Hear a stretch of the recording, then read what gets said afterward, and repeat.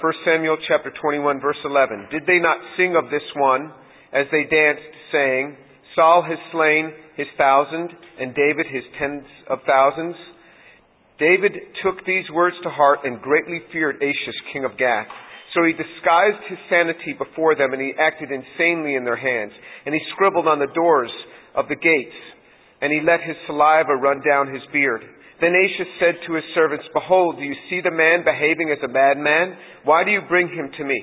Do I lack madmen that you have brought this one to act the madman in my presence? Shall this one come into my house? Okay. So David is fleeing from King Saul, and what does he do? He goes and he runs off to the Philistines, to the enemies. Remember, he has killed many, many Philistines by this time. And he runs back. This is analogous to us running back into the world and thinking that, we're going to have security here. Christian life is pretty hard. Let's just run back to the world where it's much safer. And we find that it's not much safer. So we talked about this last time. And how they recognize David. And they say, aren't you the guy who's killed all these people? Aren't you the guy who killed Goliath? Aren't you the guy who's killed hundreds and hundreds? In fact, they attribute to you thousands, tens of thousands of deaths among the Philistines. And David, in fact, it says, is carrying the sword of Goliath. And he goes back into Goliath's hometown. So really foolish sort of things. And they recognize him.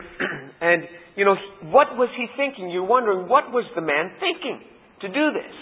But we get like this too. We think sometimes we can slip back into the world and everything's going to be okay. But it's not going to be all right. Did you know, as you read through the book of Kings and Chronicles, you can write this down, and when you ever read through that, remember this. Every king that disguised himself in battle, in other words, took off his royal robes and went into battle, every king that disguised himself in battle was killed in that battle.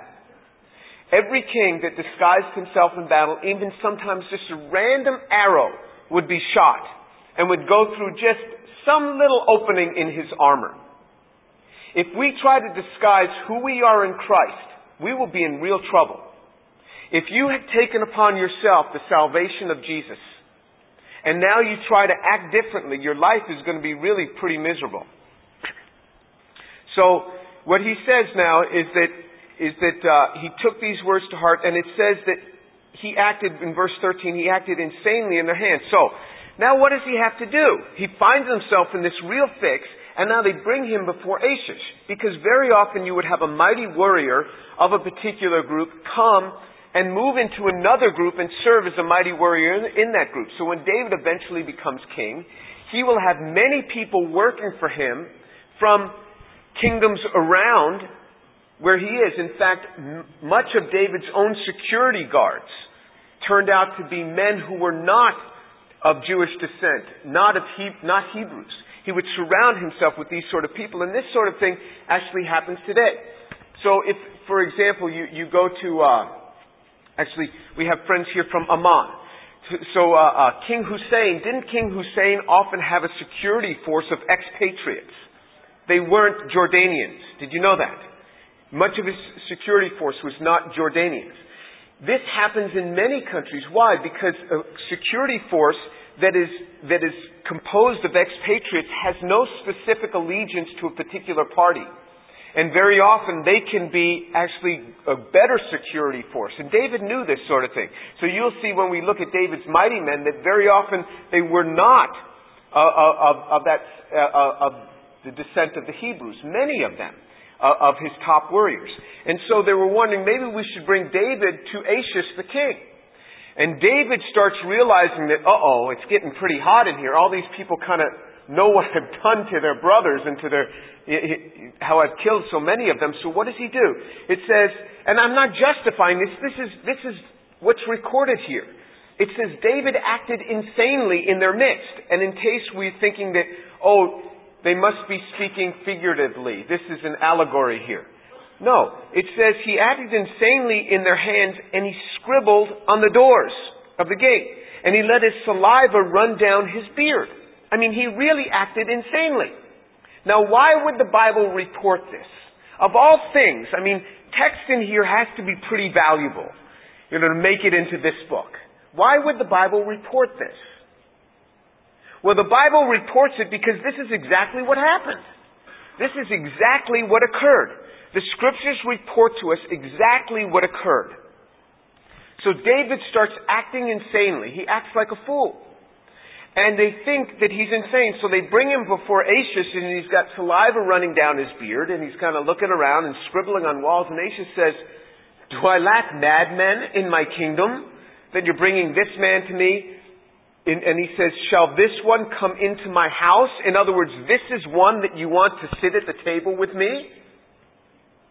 And he's able to get away. I'll tell you, if you slip in the world, you're going to look really foolish by the time you've slipped back out of that thing. You're going to do things that are going to make you look really foolish. But the other thing that the Scriptures do for us is they give us this beautiful picture of what was going through David's mind. There are very few passages in Scripture, other than here in this 1 Samuel book, where we get a glimpse of what was going through David's mind at these sort of times. Because David recorded this in the book of Psalms. So now we're going to look at another psalm. Last week we looked at Psalm 142, which is when he got caught. Now we're going to look at Psalm 34. Let's look at Psalm 34, because this is right after he gets out of there. So right after he gets out of there, he writes another psalm. So he wrote Psalm 142 when he was in the midst of this. But now in Psalm 34, we get a glimpse of what was going on with David at this time. And it's really quite amazing. So look at this in Psalm 34. Let's start reading it from verse 1. So remember, this is a picture of what David is going through when he immediately escapes. So you wonder what's going through his mind? Here's what's happening. He says in verse 1, "I will bless the Lord at all times. His praise shall continually be in my mouth. My soul will make its boast in the Lord. The humble will hear it and rejoice. O magnify the Lord with me, and let us exalt His name together. I sought the Lord, and He answered me and delivered me from all my fears. They looked to Him and were radiant, and their faces shall never be ashamed. This poor man cried. The Lord heard him and saved him out of all his trouble. The angel of the Lord encamps around those who fear Him, and He rescues them." All right, so this is not David sitting in some palace in a very comfortable situation that says, "Let me write something that sounds really beautiful here." That's not what this is. This is David that was just on the verge of being killed. This is David who did a total blunder in his life. God never told him, "Go to the Philistines and partner up with them." And in fact, that is not the first time, that's not the last time that he's going to do this. He's going to do this one more time. This is after a major blunder in his life that has gotten him within an inch of getting his life taken from him. This is after he has to act like a fool. This is dignified David. Now, this dignified David, by the way, is just about your age when he finds himself in Gath like this. So he's probably in his early 20s at this time. Maybe 20, 21, 22. He's right about your age when he does this. A major fault in his life to have done this. And he gets out of there and he turns around. He says, the summary of this is in verse 6. "This poor man cried, the Lord heard him and saved him out of all his troubles." If we can remember that if we cry to the Lord, He will save us out of our troubles, how much more explicit would you like the Word of God to be? It is that simple. This poor man cried. This one who totally blew it cried out to God, and God delivered him. It is that simple. Remember, James tells us that you do not receive because you do not ask. The primary reason that we do not receive answers to prayer is that we do not pray. That is the primary reason. This poor man cried, the Lord heard him and delivered him out of all his troubles. He starts blessing God and praising God. He says, "His praise shall be in my mouth," in verse 1. In verse 2, he says, "I'm going to boast about the Lord. I magnify the Lord." And then he starts having this worship service. He says, "Let's exalt His name together." What we will see in David's life is his amazing ability to recover from faults.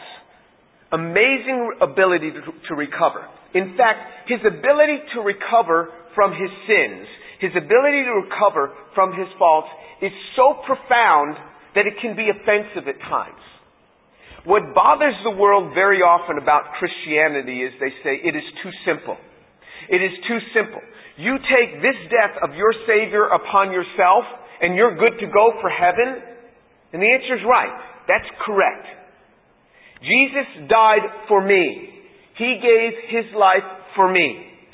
It is that simple. The deal here, the exchange, doesn't look very good. I mean, Jesus takes all our problems upon Himself, and He gives us new life. And it's offensive to the world. They say, this is too simple. You mean you don't have to beat yourself on the back with chains to get forgiven? You know, there are religions like this, where you beat yourself on the back with chains. And in doing this, you somehow show penance and you build your way back up into heaven. David is so quickly able to recover. People are offended by this sort of thing. And you will meet people, and I met a guy who would blow so many things in his life, but he was so able to go to God and ask forgiveness. It was almost like, this is too simple. David was like this. You look at the things that David did and how quickly he was able to recover.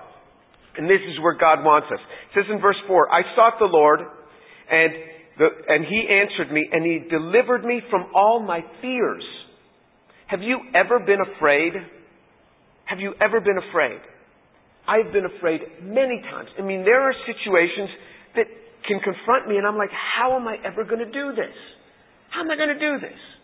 Here I was, a young father. I had 2 children. I still didn't have a real job. I was still in school. How am I going to pull all this off? These real fears. And you know what happens? If all I do is dwell upon my fears, it just begins to spiral down. And it gets worse and worse. He says, I sought the Lord. He answered me, and He delivered me from all my fears. God is able to deliver you. What God has done is He's taken this extreme situation. All of us have fears. Your situations right now may be that you have some big exam pending.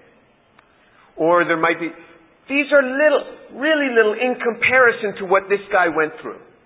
This situation was really extreme for him. And he says, the Lord delivered me from all my fears.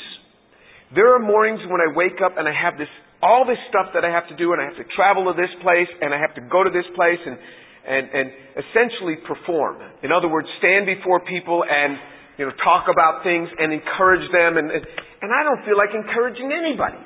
I need to be encouraged. If you ever wake up, this is my day to just receive. This is my day to receive. I need encouragement. I just want to go there and have people give to me because I'm the one who's in need. You know what happens on those days? You never receive enough. The way you get it is when you trust God, and He will lift you up and make you able to bless others. Here is David, the one who so blew it, now leading the worship service, saying, magnify the Lord with me. He's saying, the Lord answered me. He is leading this service. When you get filled up with God, He carries you through so that you are filled up and you are touching others. So many times, I will wake up in the morning and feel, I cannot do what I have to do. And the Lord delivers me from my fears. And now look at what David does. He says, I sought the Lord, and He answered me, and He delivered me from all my fears. Now he says in verse 8, He says, O taste and see that the Lord is good. How blessed is the man who takes refuge in Him. He says, taste and see how good God is. I want you to do this. This is exactly how I feel. Let me tell you how I feel. This is not David. This is Jim Tour speaking. I want so much for you people to experience in your lives what I have experienced. To enjoy your careers like I enjoy my career. I love what I do. To enjoy your families as much as I enjoy my family. I see so many men that are disgruntled and upset about so many things. I love my wife so much, I want you to experience the love for a spouse that I have. I want you to experience this because it can be so good. You look at this and you say, God, marriage is the greatest invention. This is a wonderful thing. God thought of this. It is a wonderful thing for a man to be committed to a woman and a woman to a man for as long as they both live. As long as the two of them shall live, that marriage is supposed to stand. That's the way it's supposed to be. I want you to experience this. I don't want you to have to experience the pain of divorce. I don't want you to have to experience the pain of having children go astray. I don't want you to have to go through this. David says, taste and see, if you could only see how good God really is. I committed my life to God in college when I was about your age. And I started seeking God, and God has fulfilled prayers. He has spoken to me through the Scriptures, and He's given me little promises that I've held on to. And I see these promises then fulfilled. I want you to experience this. This Word of God is not messing around. It is so true. It is so right. It shows the destruction that comes upon a life for disobedience and the blessing that comes upon a life for obedience. I want you to see this. I want you to experience this. David says, taste and see the Lord is good. How blessed is the man who takes refuge in Him. Oh, fear the Lord, you His saints, for to those who fear Him there is no want. The young lions do lack and suffer hunger, but they who seek the Lord shall not be in want of any good thing. This is powerful.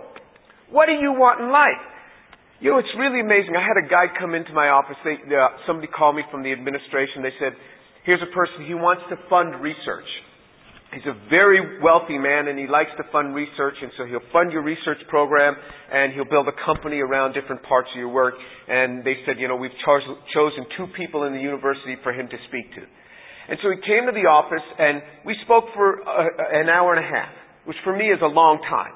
We spoke for an hour and a half. He was an interesting sort of guy. And we started to talk, and he said, from this, I could make a lot of money for you. And I looked at him and I said, it's kind of funny because there is nothing in the world that I want that I don't already have. And he looked at me. I said, I am speaking to you honestly. There is nothing that I want that I don't already have. My home is bigger than what I need because we raised 4 kids in that home. And most of them are gone now. I don't need anything else. There's nothing that I want that I can't already afford. I can't think of anything. Why do I need more money? And I explained to him, as I've told you before, I explained to him, the more money I make, the harder it is to raise my children. Because it raises their expectations. And he looked at me and he was incredulous. Just looking at me. And then I began to explain to him. And he says, okay, I see what you mean. I see what you mean. He says, the young lions do lack and suffer hunger. But just above that, he says in verse 9, for to those who fear Him, there is no want. If you have God, you have everything. You have everything. I don't want another woman. I want my wife. All the time, I want my wife. I hate it when she travels and goes away. I want her near me. I love to be with my wife. I want the kids that I have. They're great kids. I want them. Those are what I want. Those are the things that I need. I don't need all this other things. And he says, the young lions do lack and suffer hunger. What's this picture? The young lions, of all things that shouldn't be suffering hunger, it's the young lions. Because young lions are strong enough to kill any gazelle that they need to get. But you look at it in life. The young lions do lack and suffer hunger. And I meet people like this all the time. They have all the health, all the strength, all the money, and they're never satisfied. This is what life is without God. It is so hard to be satisfied without God. And this is what David's saying. This guy is just blurting out in prayer. He says, this is wonderful. And you say, David, this isn't fair. You just had this major disaster in your life where you blew it. You shouldn't be this happy. You should be beating yourself up for a while. How dare you write this type of thing? No, God said, this is perfect. David, perfect. This is what I want you to be. I want you to learn how to recover. And to take this Word of God, and he takes this little thing that David happens to write, and God saves a copy of it and makes sure that it's found and goes into a book so that we can all learn from it. You know, I had the great blessing of learning from a very spiritual man. His name was Brother Bhakt Singh of India. He started over 600 churches in India. A great, powerful man of God. I met him when he was in his 80s. And I was a young college student. And for a summer when he was visiting in the U.S., I kind of helped to take care of him because it was hard for him to get up and things. But the man would pray. He would pray for hours and hours on his knees by his bedside. And he went, when are you going to go to bed, man? Here I was like 19 years old or 20 years old. And here this guy's in his 80s praying for hours. Just his head up to the Lord on his knees praying.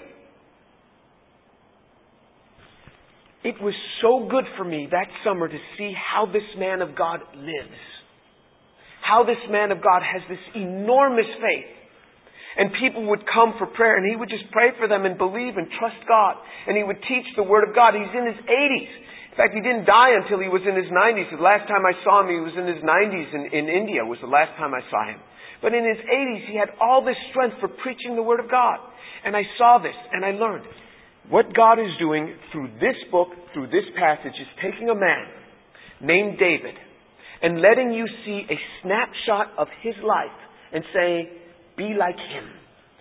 Be like him. When there is failure, I want you to see what David did. He could turn around and say, God is everything. There's nothing that I want in life that I don't already have. I want you to experience this. He says, without God, you will be like these young lions.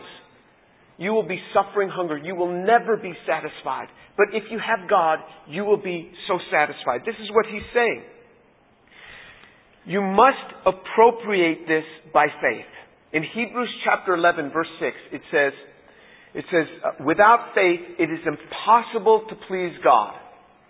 Whoever comes to God must believe that he is, and that he is the rewarder of those who seek him.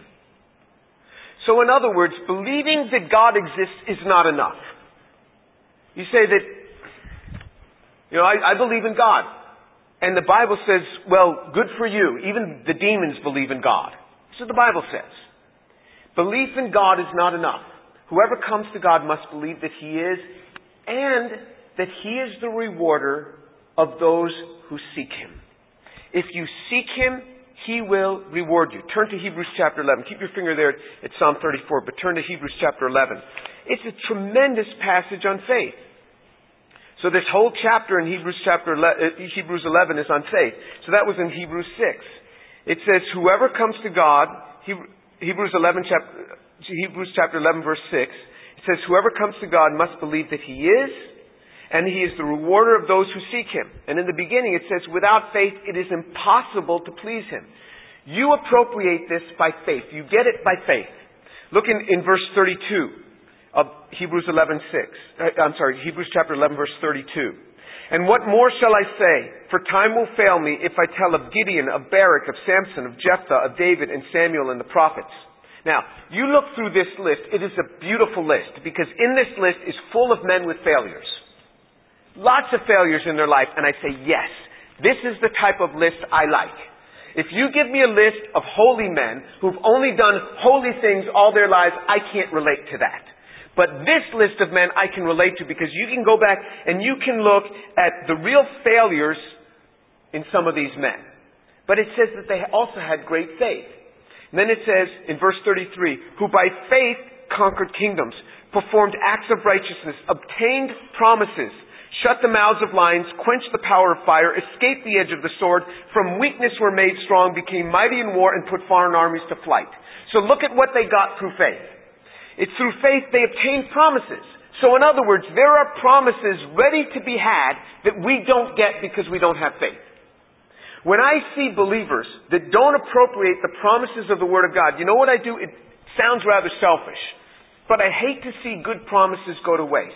So I say, Lord, what you would have done in their life had they had faith, give it to me so it's not wasted, Lord. Give it to me. I'll take it. Let not that promise be wasted. I'll take it. I'll take that promise. If somebody doesn't want to believe the promises of God, some believer doesn't want to take, Lord, I'll take it. I'll take that gift. Don't let it go to waste. I'll take it.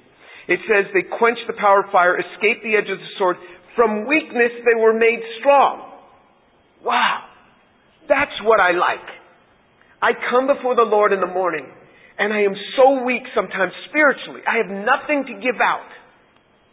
I come before the Lord on Sunday mornings, and I've studied this word all week. I prepare all week for this Sunday school class. It may not look like it, but I do. I read all week this passage and meditate on it and say, Lord, speak to me what you want me to share. Speak to me. And some Sunday mornings I say, Lord, I don't know what I'm going to share. I have come before you. Lord, fill me. From my weakness, make me strong.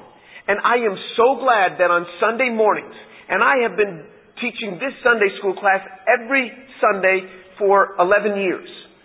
Every Sunday. And I am glad for that because I can't just come and say, well, now's my morning to be filled. No, I can't do that. I can't just sit down and say, Caleb, you get up and teach today. You know, I can't do that. And I say, Lord, fill me. And He fills me. He does it. God is the one who does it. From weakness you are made strong through faith. It says they became mighty in war. In other words, they didn't become mighty by sitting around. You become mighty when you're in the battle. If you just want to sit and receive, you will never become mighty. It is when you are stepping out and doing something that causes you to have to stretch beyond yourself. That's when you become mighty. Without it, you don't. No use to make you mighty. Why should God make you mighty? You just sit there anyway. It'd be a waste of a gift. You become mighty in the war. Turn back to Psalm 34.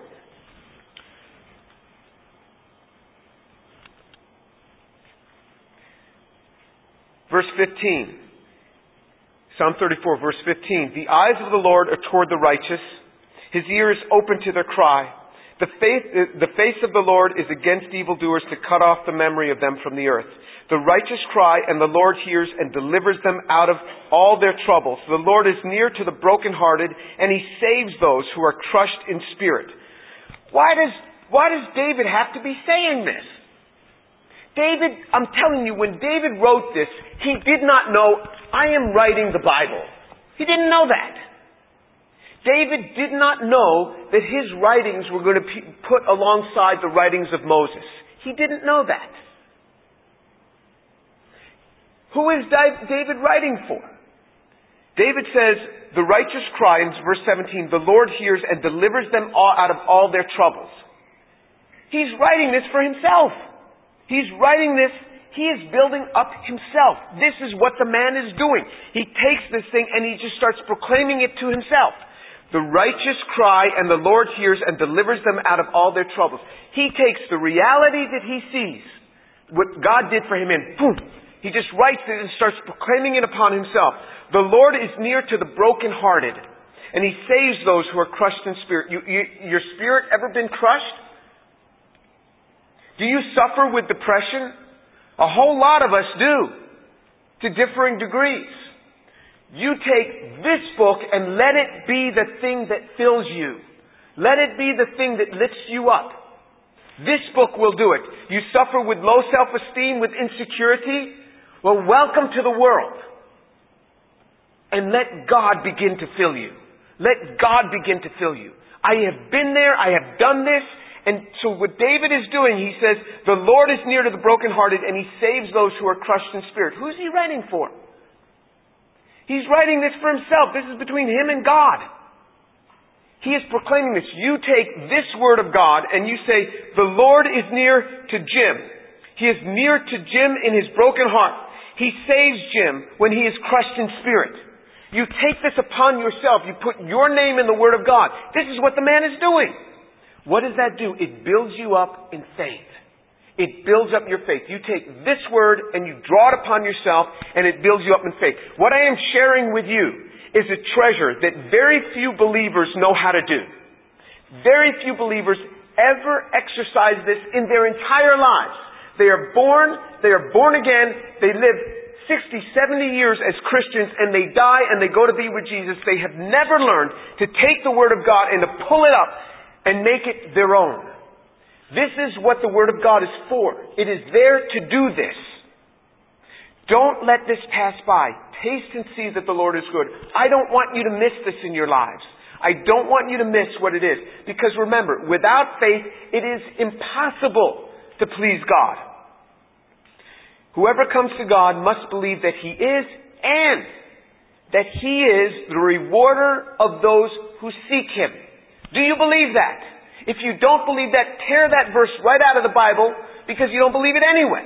Why carry it around? It's just excess baggage. It's there for a reason. This word is here for a reason. We learn from this guy's disaster to say, in all the disasters that I do in my life, I can recover. I can recover. I can recover, and I can take this book and make it part of my life. Verse 19 of Psalm 34. Many are the afflictions of the righteous, but the Lord delivers them out of them all. Many are the afflictions of the righteous. To walk with Jesus does not keep us from afflictions. In fact, there is a promise. The promise is, many are the afflictions of the righteous. Many are your afflictions. He promises us afflictions. But what He promises us also is, but the Lord delivers him out of them all. There is no affliction that you will go through that He will not deliver you. Because the final affliction will be death. And He will deliver you out of that. Jesus said, because I live, you shall live also. Because I live, you shall live also. I mean, with a guarantee like that, we believe that He is risen from the dead. We shall live also. Whoever lives and believes in me shall live even if he dies, Jesus said. And whoever lives and believes in me shall never die.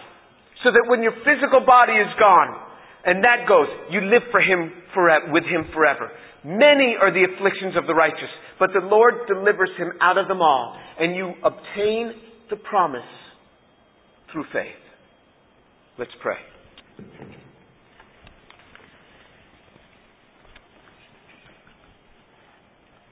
Father, thank You for the truth of Your word that is so able to speak to our hearts. Thank You, Lord, that You want us to take this word of God like David did and proclaim the promises of God over ourselves. Father, I pray for these young people that You would teach them Your ways, that they would come and see and taste and see that the Lord is good. Father, I pray that You would cause them to know what it is to have no want, because You have fulfilled their every desire. You have fulfilled it all. Father, I pray Your blessing and Your grace to be upon them. The grace of God be upon them, I pray. May they appropriate Your word of God and take hold of it by faith. In the name of Jesus. Amen.